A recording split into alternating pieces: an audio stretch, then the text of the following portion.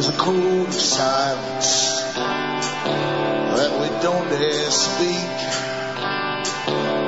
There's a wall between us and a river so deep. We keep pretending that there's nothing wrong. There's a code of silence and it can't go on. Hi folks, I'm Alan Watt and this is Cutting Through the Matrix on the 21st of January 2009. For the newcomers, I always suggest you look into cuttingthroughthematrix.com, and on that website you'll find hundreds of hours of talks I've given over the years where I try to piece together a system that's run the past, and a system that's running the present, and a system that knows exactly where it's taking us all. It's a very old plan. It's a very powerful institution that runs the world. It's been behind most of the wars we have gone through. Because out of conflict, you get treaties and signed, and you get people to their knees.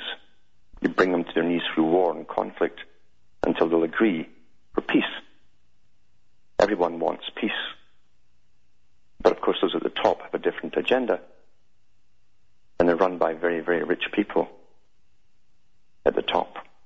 They're all pretty well involved.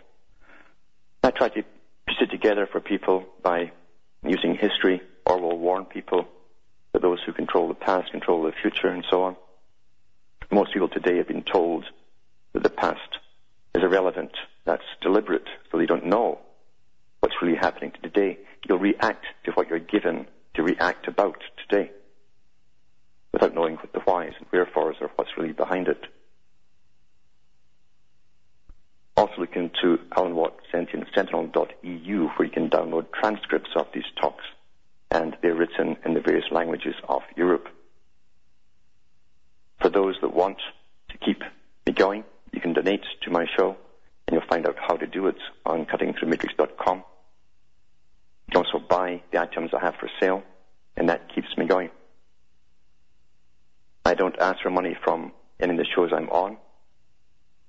The advertising that you hear pays the station, it pays the people who work, the engineers and so on, to keep going. That's how everything works in the system at the present time, although gradually we'll see the whole system worldwide changing as we go into a new economic system of service to a world government.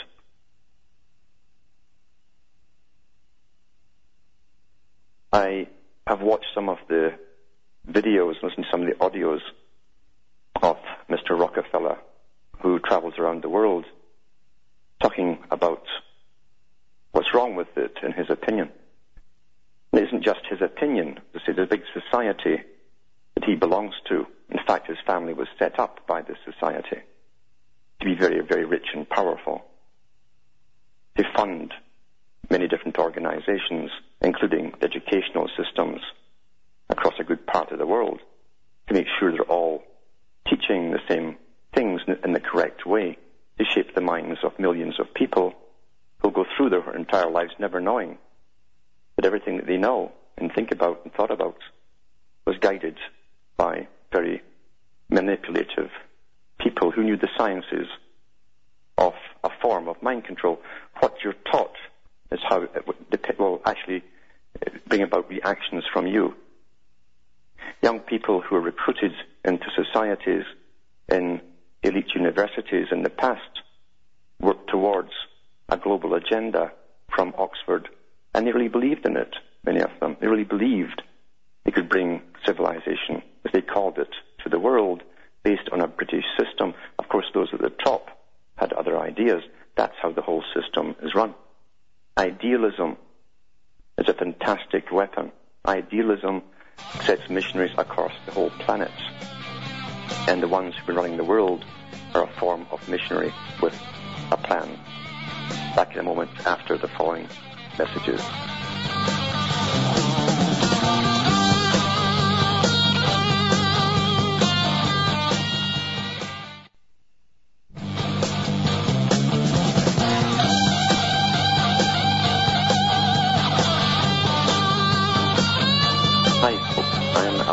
Cutting Through the Matrix. The past few talks I've given have been on a variety of subjects, but they're all interconnected. In fact, they're really all one, because I've gone into the connections of the CIA, MI6, that came out of the OSS, and how the OSS really came out of what was called the Royal Institute for International Affairs and the Council on Foreign Relations. In fact, the OSS headquarters was Chatham House in England, which was the headquarters of the RIIA. It was well known in the 1800s that Britain had a very good secret service, which it drew upon, or got its members from the Ivy League schools. They call them granite stone over there, as opposed to the red brick universities of the ordinary people. And in the late 1800s, there was a vision to use the British system, which is supposed to be the most advanced according to those who led Britain, who owned Britain to an extent, and they wanted to push that across the world. They also wanted to take over the world's resources. And there was a lecturer at Oxford University who got novices in, young idealists, and Cecil Rhodes was one of them. Cecil Rhodes began what was called the Cecil Rhodes Foundation, which set up round table societies to try and get different segments of society together and they debate certain problems and find ways to implement them, the solutions throughout society. Eventually this blossomed into, or at least merged with another institution called the Lord Alfred Milner Group. And the two of them together actually caused the Boer War. They had a group to raid South Africa, and they had reporters on the spot that would lie and say that the Boers had attacked British settlers. And of course Britain just sat and waited, and they had no option but to come in with the troops and take over South Africa. That's how they played the game. And Professor Carroll Quigley talks about this kind of stuff in Tragedy and Hope and the Anglo-American establishment. He was the historian for the Council on Foreign Relations. It's interesting too that I think it was Macmillan bought over the plates which they used for making the book, for printing, and they were apparently destroyed. He'd let too much out the bag, I suppose. Because, as he says in his own book, Tragedy and Hope, he said it is a secret or a semi-secret society. It likes to keep its head down. But he does admit in the book too, it's been behind most of the major events that happened worldwide in the 20th century. The society, as I say, created a front organization. I'm going to read some more of this particular book because if you can't understand the past, as Mr. Rockefeller says, you'll never catch on. You'll never catch on to what's happening today. These are the groups that created the divisions across the Middle East. They drew the lines in the sand and said, you're now this country and you're the other country. They take accountability for that. They accept that. They accept the fact that they drew the boundary for Ireland. How many of the Irish know that?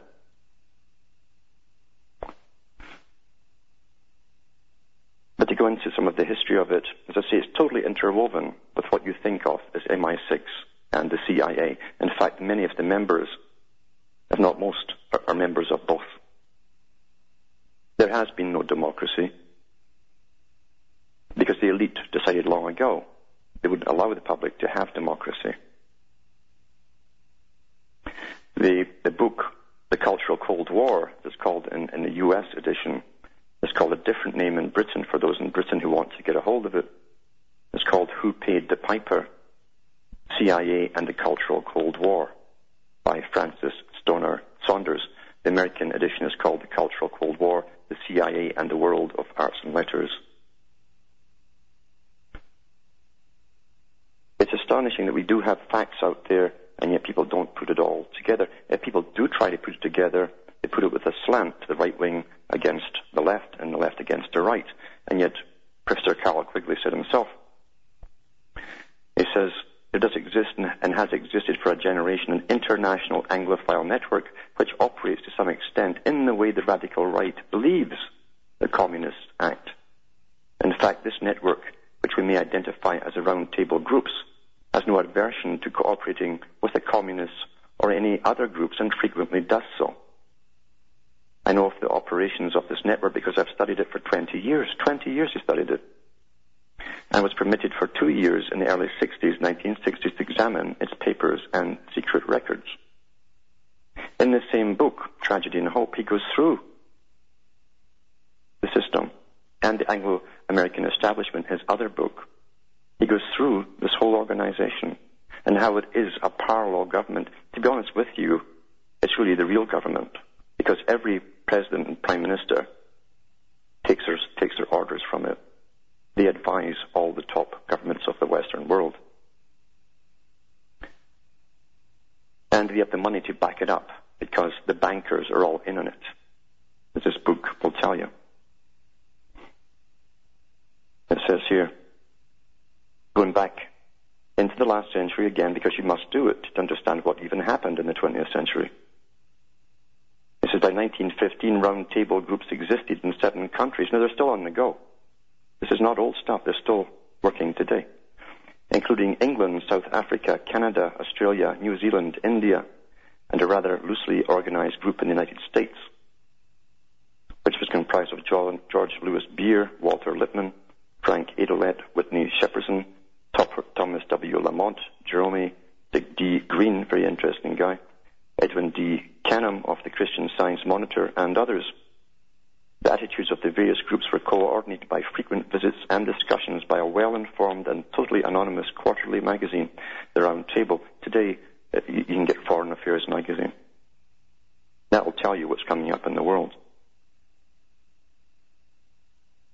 It says here, the leaders of this group were Milner, that's Lord Alfred Milner, until his death in 1925, followed by Curtis, a very important person. He was like a Kissinger in his time all over the planet. Robert H. Lord Brand, brother-in-law of Lady Astor. The Astors, by the way, were part of this group. And at the same time, they were funding and starting up the Fabian Society for what people think was the socialist movement. These were all lords and bankers and so on. Until his death in 1963, and now Adam D. Maris, son of Sir William and Brand's successor as managing director of Lazard Brothers Bank. That's who have helped fund them as well, Lazard Brothers. The original intention had been to have collegial leadership, but Milner was too secretive and headstrong to share the role. He did so only in the period 1913 to 1919, when he had regular meetings with some of his closer friends to coordinate activities as a pressure group in the struggle with Wilhelmine Germany. They also, what they used to do too, was train people right out from university. They'd pick them and choose the ones with most fervor that they could actually use as basically disciples, devotees. They called them the kindergarten. They still do it at university today. And as you well know, the CIA and MI6 recruit right out of there too. It's one and the same thing. Money from the widely ramified activities of this organization originally came from the associates and followers of Cecil Rhodes, chiefly from the Rhodes Trust itself, and from wealthy associates such as the Bate brothers from Sir Abe Bailey, and after 1915 from the Astor family. Since 1925, there have been substantial contributions from wealthy individuals, you better believe it, and from foundations and firms associated with international banking fraternity, especially the Carnegie United Kingdom Trust and other organizations associated with J.P. Morgan, the Rockefeller and Whitney families, and the associates of Lazard Brothers and of Morgan, Grenfell and Company. You should look into the Rees Commission, and I'll put a link up tonight where Norman Dodd talks about it when he was told face to face by some of these bankers. In fact, I think it was a Morgan Bank he was talking to, and they told him that the bankers had changed their role. They now become a form of institution because in society there were too many conflicting interests to be left up to sort of formulate themselves. Therefore, the banks would be a form of social control. Very interesting thing to say, because that's almost exactly what the Club of Rome said when they chose the collectivist idea. They said there were too many conflicting parties in the world for peace. And so they would choose collectivism. That's what's being pushed on us now, and that's what this President of the United States has been put in for. He won't do it. He's just an actor, like they all are. But he'll sign all the different treaties and so on that the U.S. has so far refused to sign. That's his job, to bring all of this in. It says the chief backbone of this organization grew up along the already existing financial cooperation running from the Morgan Bank in New York to a group of international financiers in London led by Lazard Brothers. Milner himself in 1901 had refused a fabulous offer worth up to $100,000 a year, that was a lot of money then, to become one of the three partners of the Morgan Bank in London, in succession to the younger J.P. Morgan, who moved from London to join his father in New York. Eventually, the vacancy went to E.C. Grenfell, so the London affiliate of Morgan became known as Morgan, Grenfell and Company. Instead, Milner became director of a number of public banks, chiefly the London Joint Stock Bank, corporate precursor of the Midland Bank, transformed to the Midland Bank, became one of the greatest political and financial powers in England, with his disciples strategically placed throughout England in significant places such as the editorship of The Times, The Observer, and managing director of Lazard Brothers. Quite the character, and it's still the same today. Back with more after this break.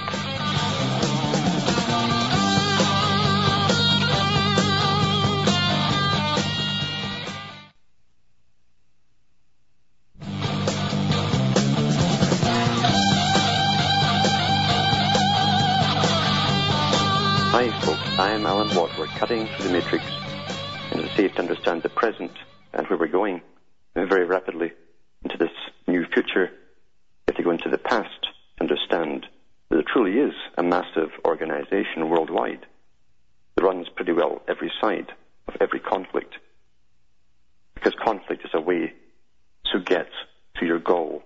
At the end of conflicts, you have agreements, you have takeovers, you used to call them empire building, and we're going into the world empire. There's only a few countries to be flattened before it's complete.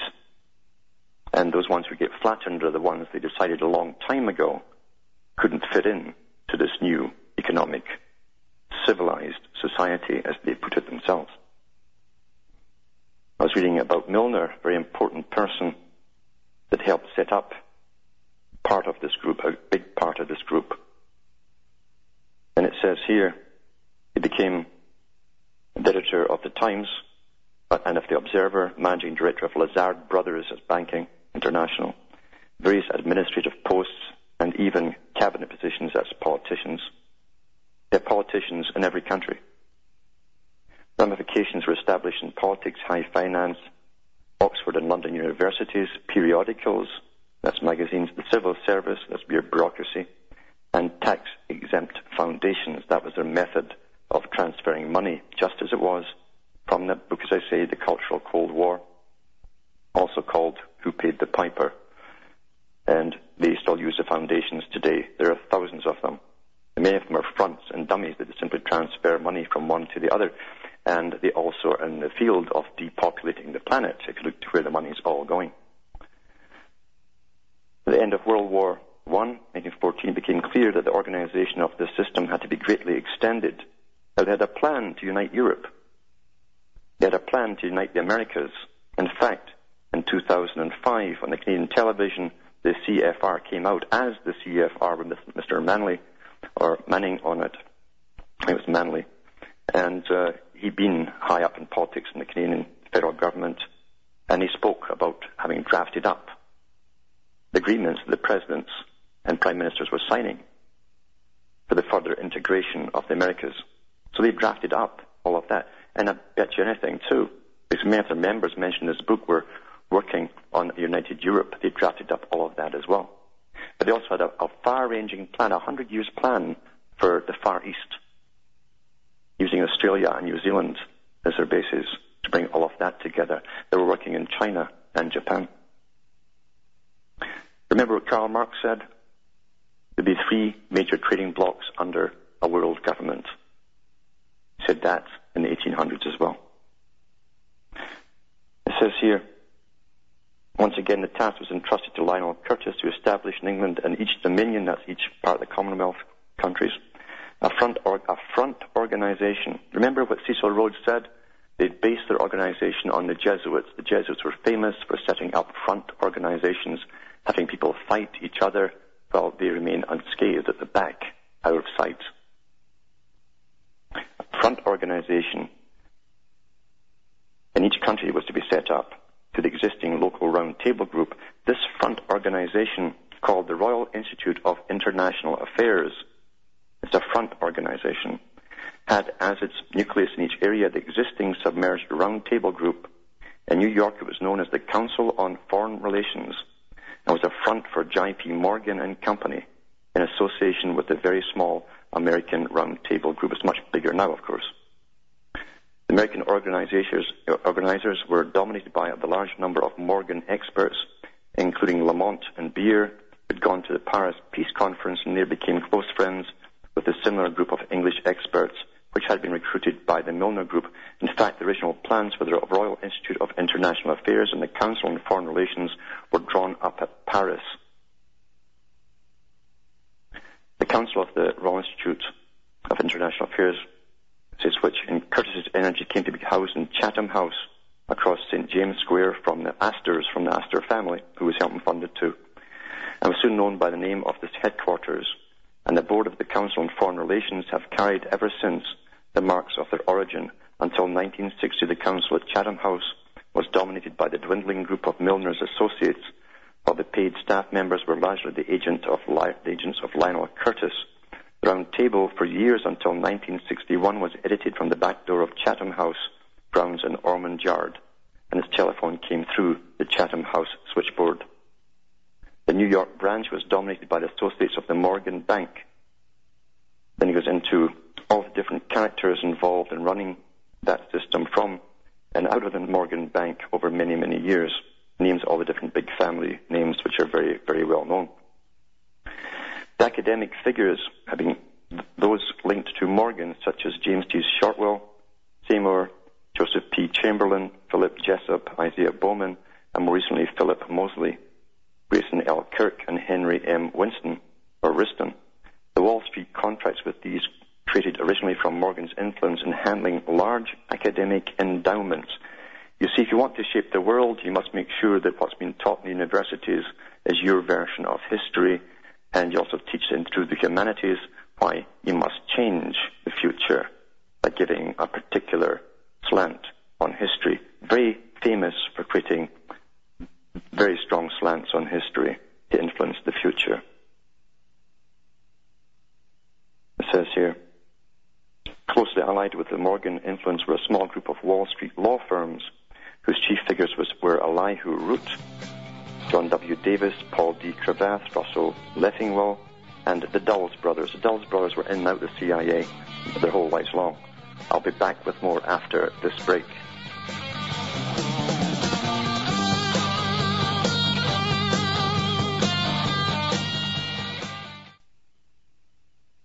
You're listening to the Republic Broadcasting Network, because you can handle the truth.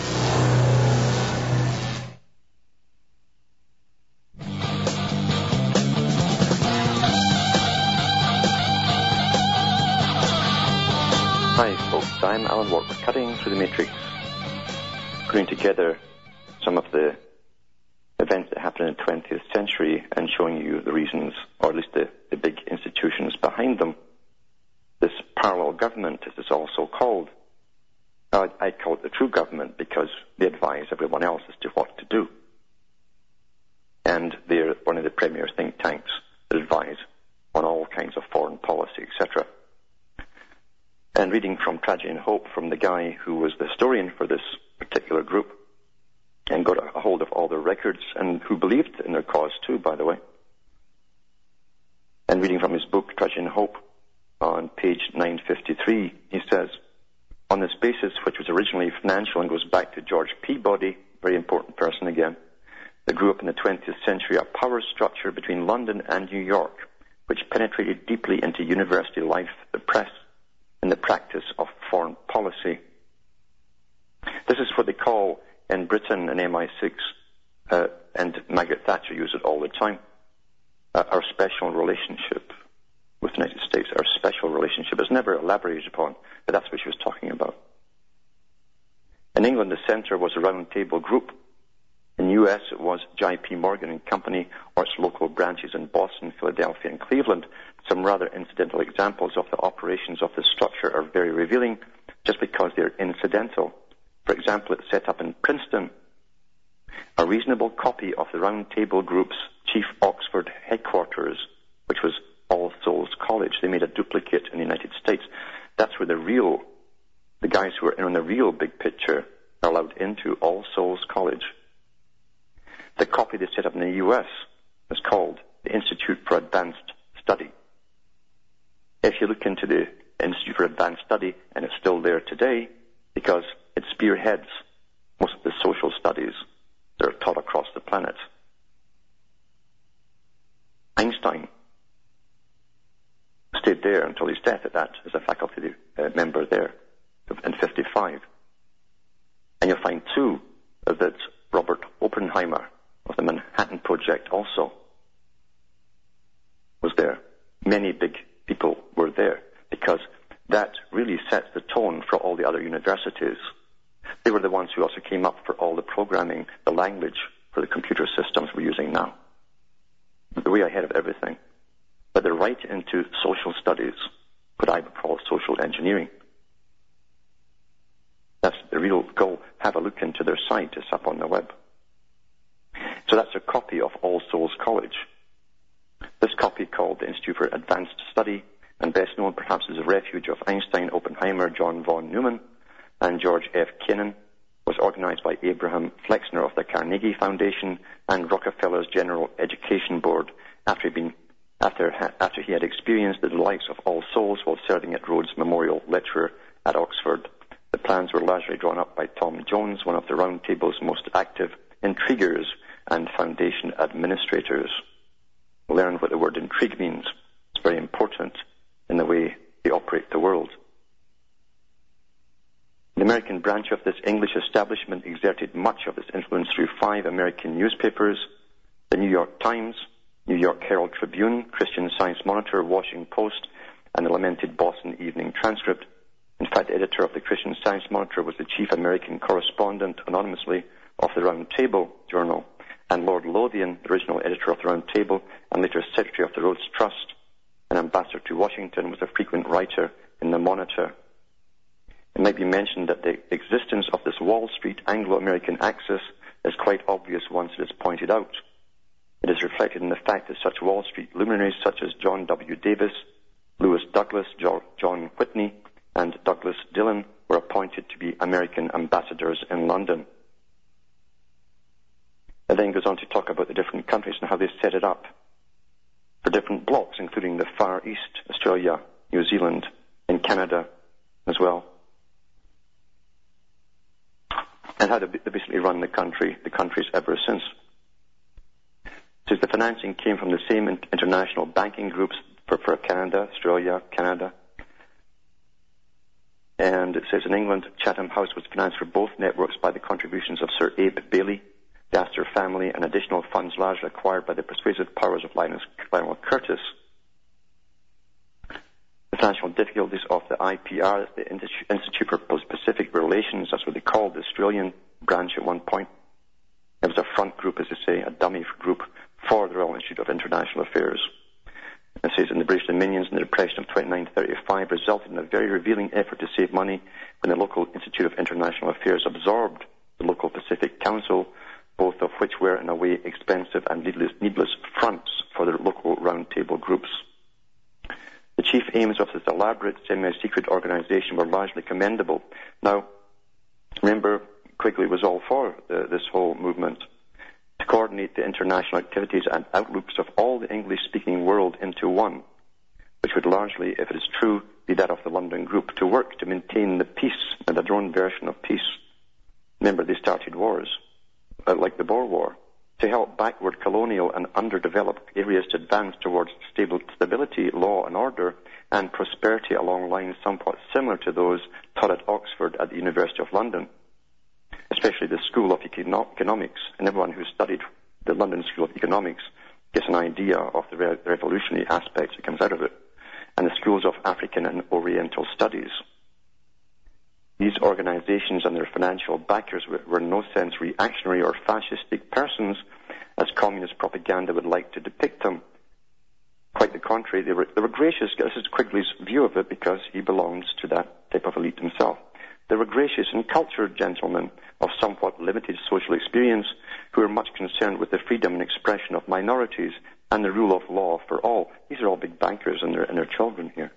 They're really concerned about freedom of expression and justice for everybody. It says, who constantly thought in terms of Anglo-American solidarity, of political partition and federation, and who were convinced that they could, listen to this, convinced they could gracefully civilize the Boers of South Africa, the Irish, the Arabs. Do you wonder what's happening in the Middle East right now? You have to go into history.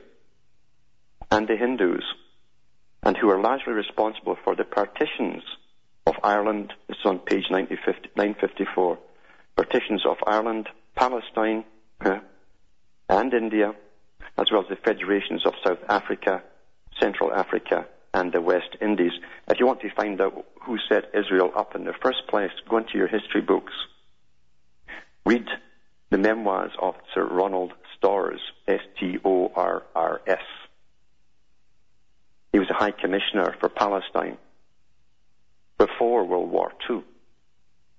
Read his book called Orientations as well, because they were setting up an advanced post for the future.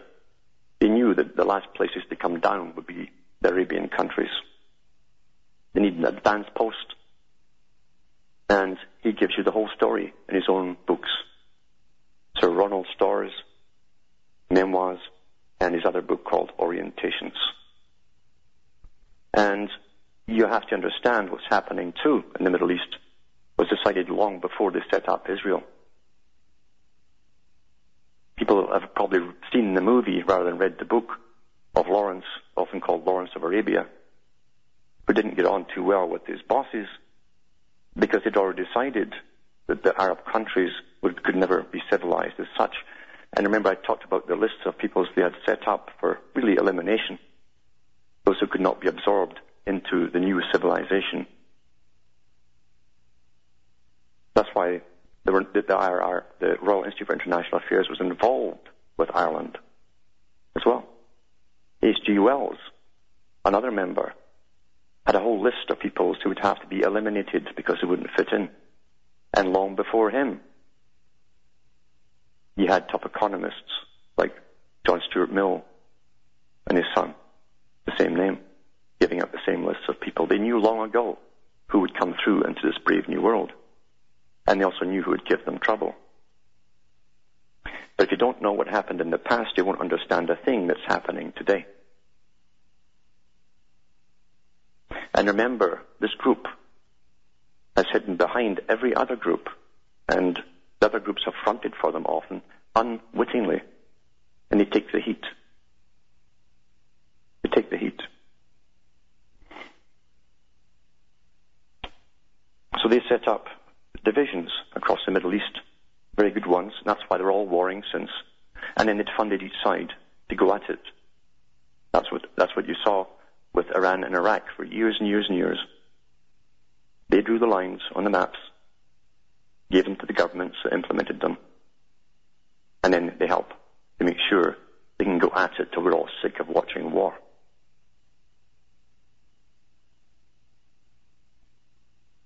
It says here,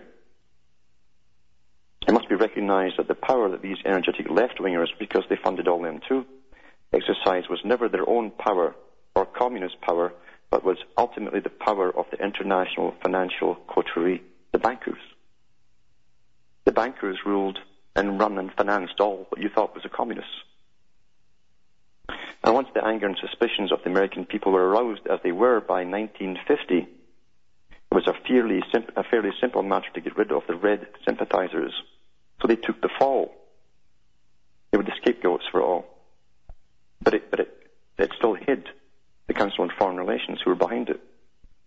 Before this could be done, however, a congressional committee, that's the Rees Commission, following backward to the source, finding out where all the funding was going, where was this funding coming from that was funding all of these communist fronts?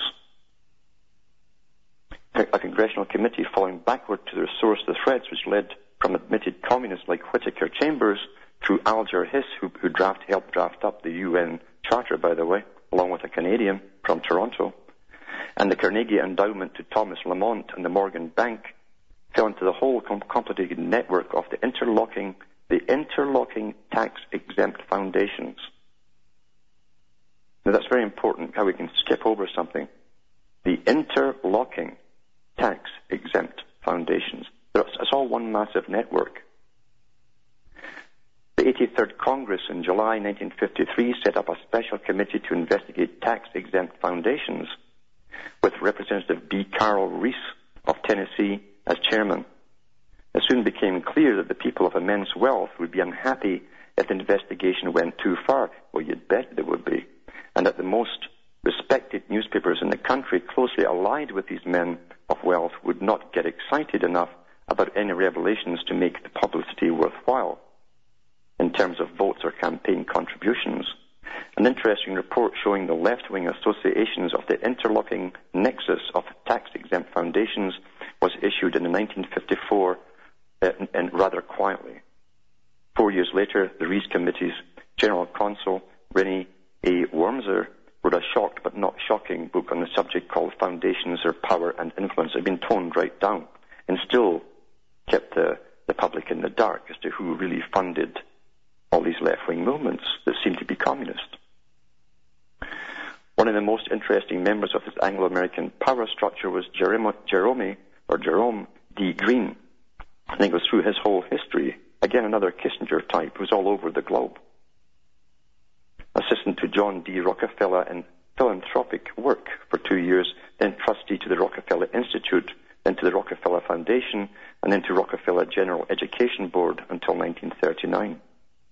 For 15 years, he was with the Boston investment banking firm of Lee, Higginson and Company, most of the period as its chief officer, as well as with its London branch. See how the top characters are all massive international bankers here, who want to bring us all world peace, who fund left-wing and right-wing organizations. As an investment banker, we know what they've done recently. Green is chiefly remembered for his sales of millions of dollars of the fraudulent securities of the Swedish match king, Ivar Kruger. That Green offered these to American investing public in good faith is evident from the fact that he's covering up for the fact that this guy sold a lot of dud stock to the American people. Which always takes me back to something that Albert Pike talked about in Morals and Dogma, when he said that we shall have to basically climb to the top by every means possible, by their wit and courage, and by even using the stock market, he said, to gain incredible wealth until we become the masters over the masters of the world. And of course he was talking about world revolutionary movements.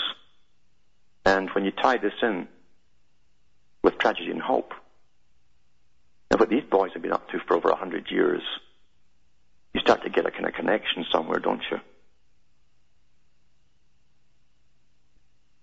It says funding by David Davis in 1919, in spite of the fact that Davis, who was made a peer, he was knighted in 1932, had broken with the Round Table because of his subversion by the League of Nations and European Collective Security. Other people were looking into them too. People that had been set up by them were now looking into them.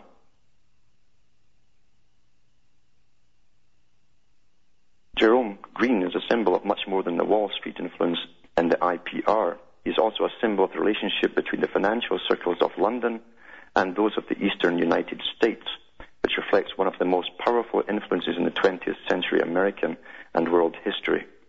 The two ends of this English-speaking axis have sometimes been called, perhaps facetiously, the English and American establishments. There is, however, a considerable degree of truth behind the joke, a truth which reflects a very real power structure. It is this power structure which the radical right in the United States has been attacking for years in the belief that they're attacking the communists. This is particularly true when these attacks are directed, as they so frequently are, at Harvard socialism, as it's called, or at left-wing newspapers like the New York Times and the Washington Post, or at foundations and their dependent establishments such as the Institute of International Education. See, they run all of these associations. These misdirected attacks by the radical right did much to confuse the American people in the period from 48 to 55, still does, and left consequences which were still significant a decade later. By the end of 53, most of these attacks had run their course. American people, thoroughly bewildered at widespread charges of 20 years of treason and subversion, had rejected the Democrats and put in the White House the Republican Party's traditional favorite, a war hero, Dwight D. Eisenhower. And it's interesting, too, as I say, how Dwight D. Eisenhower was taking advice from advisors from the very same group. And also they brought on board, already and had brought on board, all of the same characters that were into culture creation. They've taken on Bernays and all of those people too. Because after all, if you want to take over a world, you have to mold the minds of your victims so that they'll comply quite happily without knowing where they're going, but thinking that they do. It's very important you think you do. We'll be back with more after this break.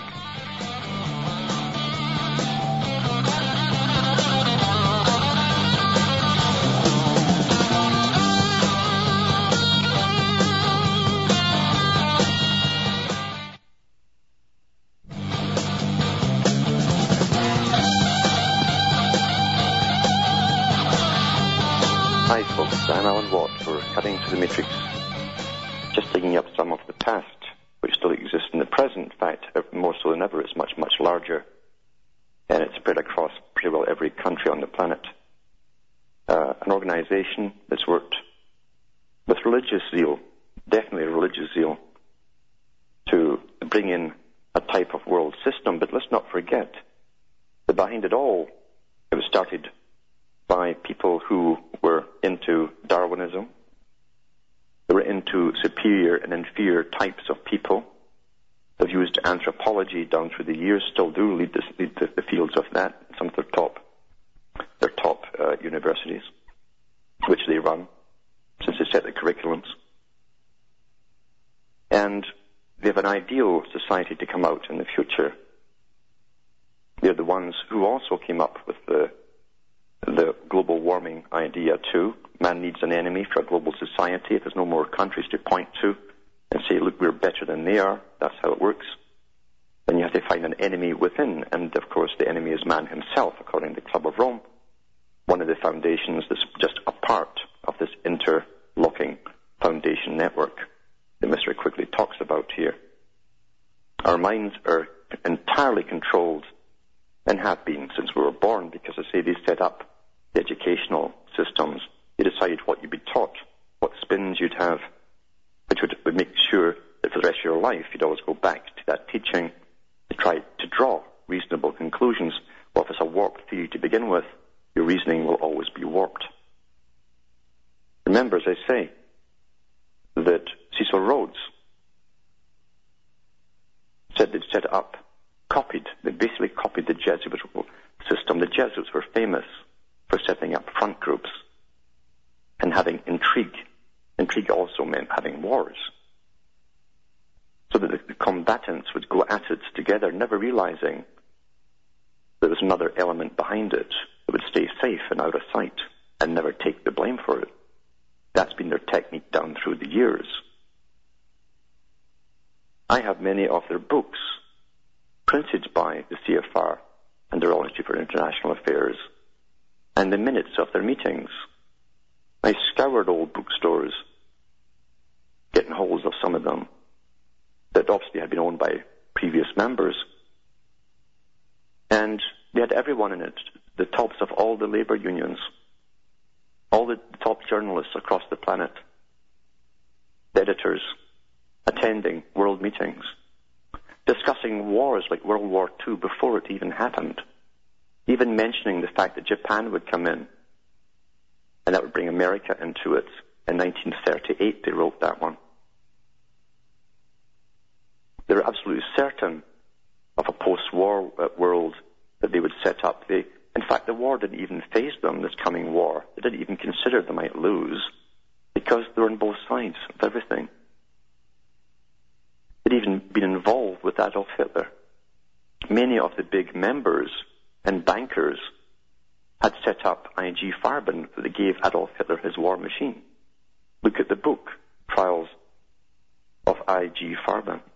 The Trials and Punishment, I think it's called, of IG Farben. And look at the amount of lawyers sent over to the Nuremberg trials to try and cover the coattails of IG Farben and get them out of it squeaky clean, at least as much as possible. Same CFR members too, and Rockefeller boys, etc. Thanks for listening. It's good night from Hamish and myself from Canada. So may your gods go with you.